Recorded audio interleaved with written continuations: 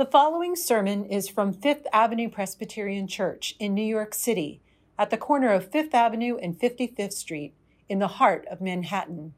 We welcome you to worship with our vibrant community of faith. Head to fapc.org and join our email list, and be sure to subscribe to FAPC in New York City, our YouTube channel. And now we invite you to breathe deep and lean into the beauty of worship with Fifth Avenue Presbyterian Church. A reading from the Gospel of Luke. Now every year, his parents went to Jerusalem for the festival of the Passover. And when he was 12 years old, they went up as usual for the festival.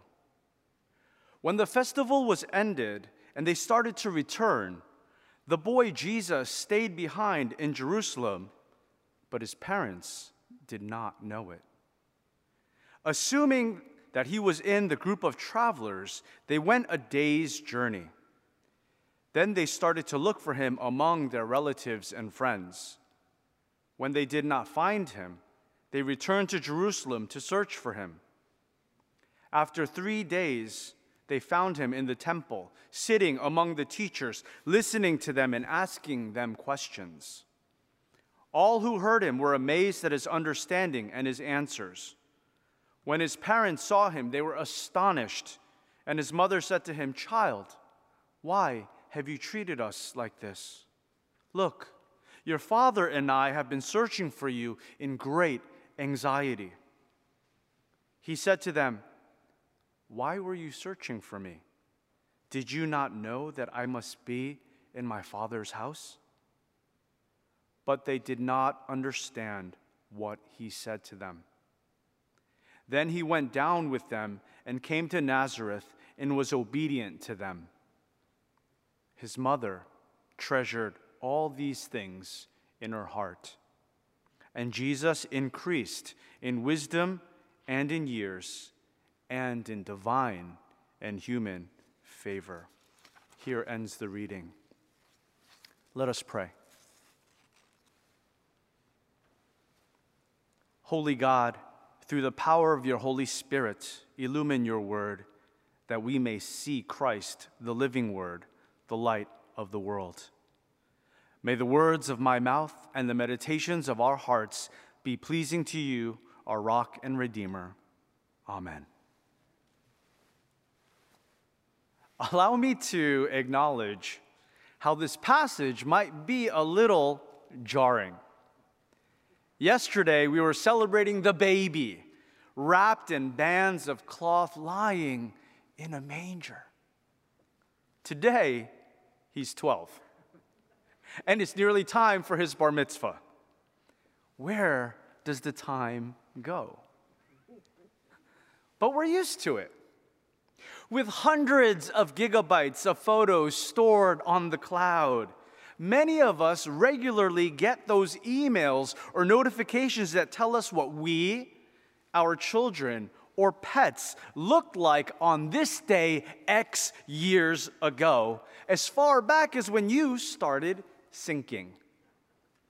We wonder, did we really look like that? And it brings back memories. Luke recounts a memory from Jesus' family. We find that they had a tradition. Every year, Joseph and Mary traveled to Jerusalem to celebrate the Passover. The tradition remained seemingly unremarkable up until their 12th trip, when they lost their son. Now, there's a more interesting story to tell. Before we start shaking our heads and assigning blame, let's linger on the fact that this family has been on this trip 11 times. Has anyone been to Disney World or some other destination 11 times? There is a sense of familiarity and confidence that gets built up. If you will, an autopilot mode that kicks in. And one is sure. Not only that, Mary, Joseph, and Jesus traveled in a caravan with their relatives and friends. And that is an added measure of safety and comfort. And to emphasize again, Jesus is 12 years old. He is on the cusp of transitioning from a boy to a man in his culture. By now, Jesus has earned the trust and respect of his parents and younger siblings. They've heard enough. Joseph, take it easy. Jesus has grown up. Mary, he's a man now. And they've said enough. Kids, listen to your older brother while we're gone. He's in charge. It makes sense that they don't feel the need to micromanage their firstborn to pack his bags for the trip home. With the weight of responsibility that often falls on the shoulders of the eldest child, what must have happened for Jesus to lose his focus on something as important and basic as rounding up the siblings to go home? Was he mushing his sisters and brothers along from behind toward the clan, or his family clan, when he heard a fierce debate about how many times to forgive or what constitutes breaking the Sabbath? As unclear as it may be, there was a moment when this 12-year-old boy or 12-year-old young man started dreaming. Maybe it was about how to make it a better world, or a dream of healing and wholeness. Whatever happened, it led him to sit in the temple, learning and questioning for a period of 3 days. Those who dream get lost. Mary and Joseph naturally panicked.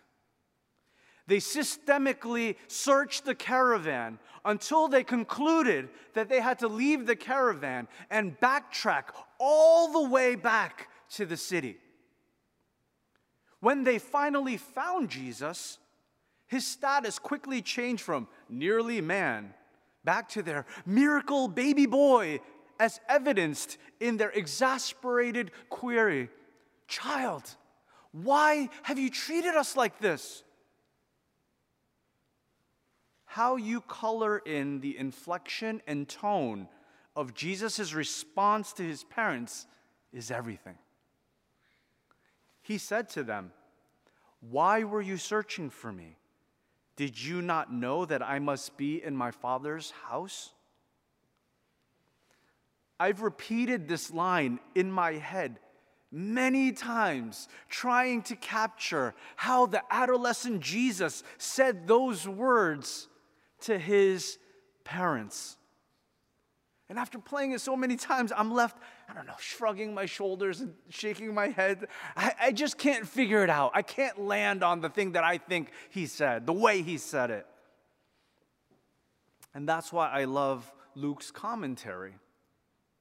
He tells us, but they did not understand what he said to them. As a fellow parent, I am convinced that if this happened to me, no matter what came out of my child's mouth, I would not be able to comprehend it. Luke goes on to inform us that Jesus was obedient to mom and dad, and that mom treasured this experience in her heart. This story is about a disrupted tradition and its aftermath. A disrupted tradition and its aftermath. This is our story. The tradition that got disrupted for Jesus' family was a safe return from the annual Passover celebration. COVID disrupted most of the world's Christmas tradition in 2020. And this year, maybe it did, maybe it didn't. Maybe you're here in worship because Christmas worked out as planned, or maybe you're here in worship because Christmas didn't work out as planned. COVID tests were in high demand and short supply because people wanted to return to the tradition of gathering to celebrate. When I listened, I found others resigned and agreed to gather at a future date.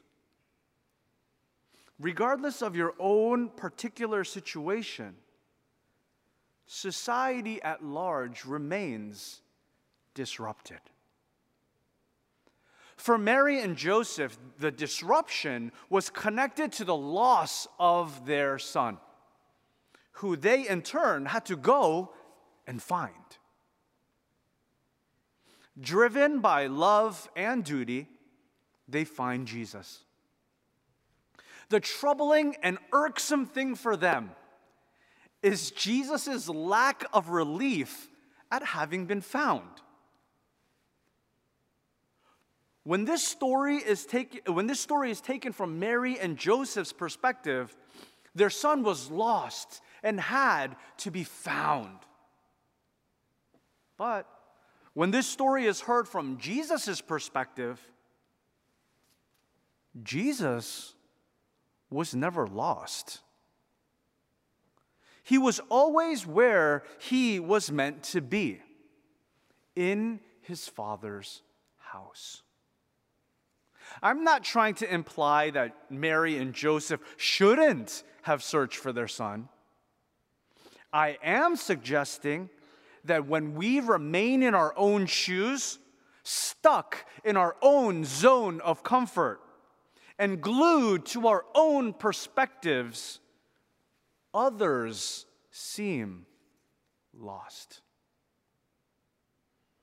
The young man in this story provides an important perspective: the vastness of God's house. While others may have perceived him as lost, he never was. Lost implies danger, fear, displacement. But Jesus never felt that in this story. While in his Father's house, he was welcome, growing, and permitted to question.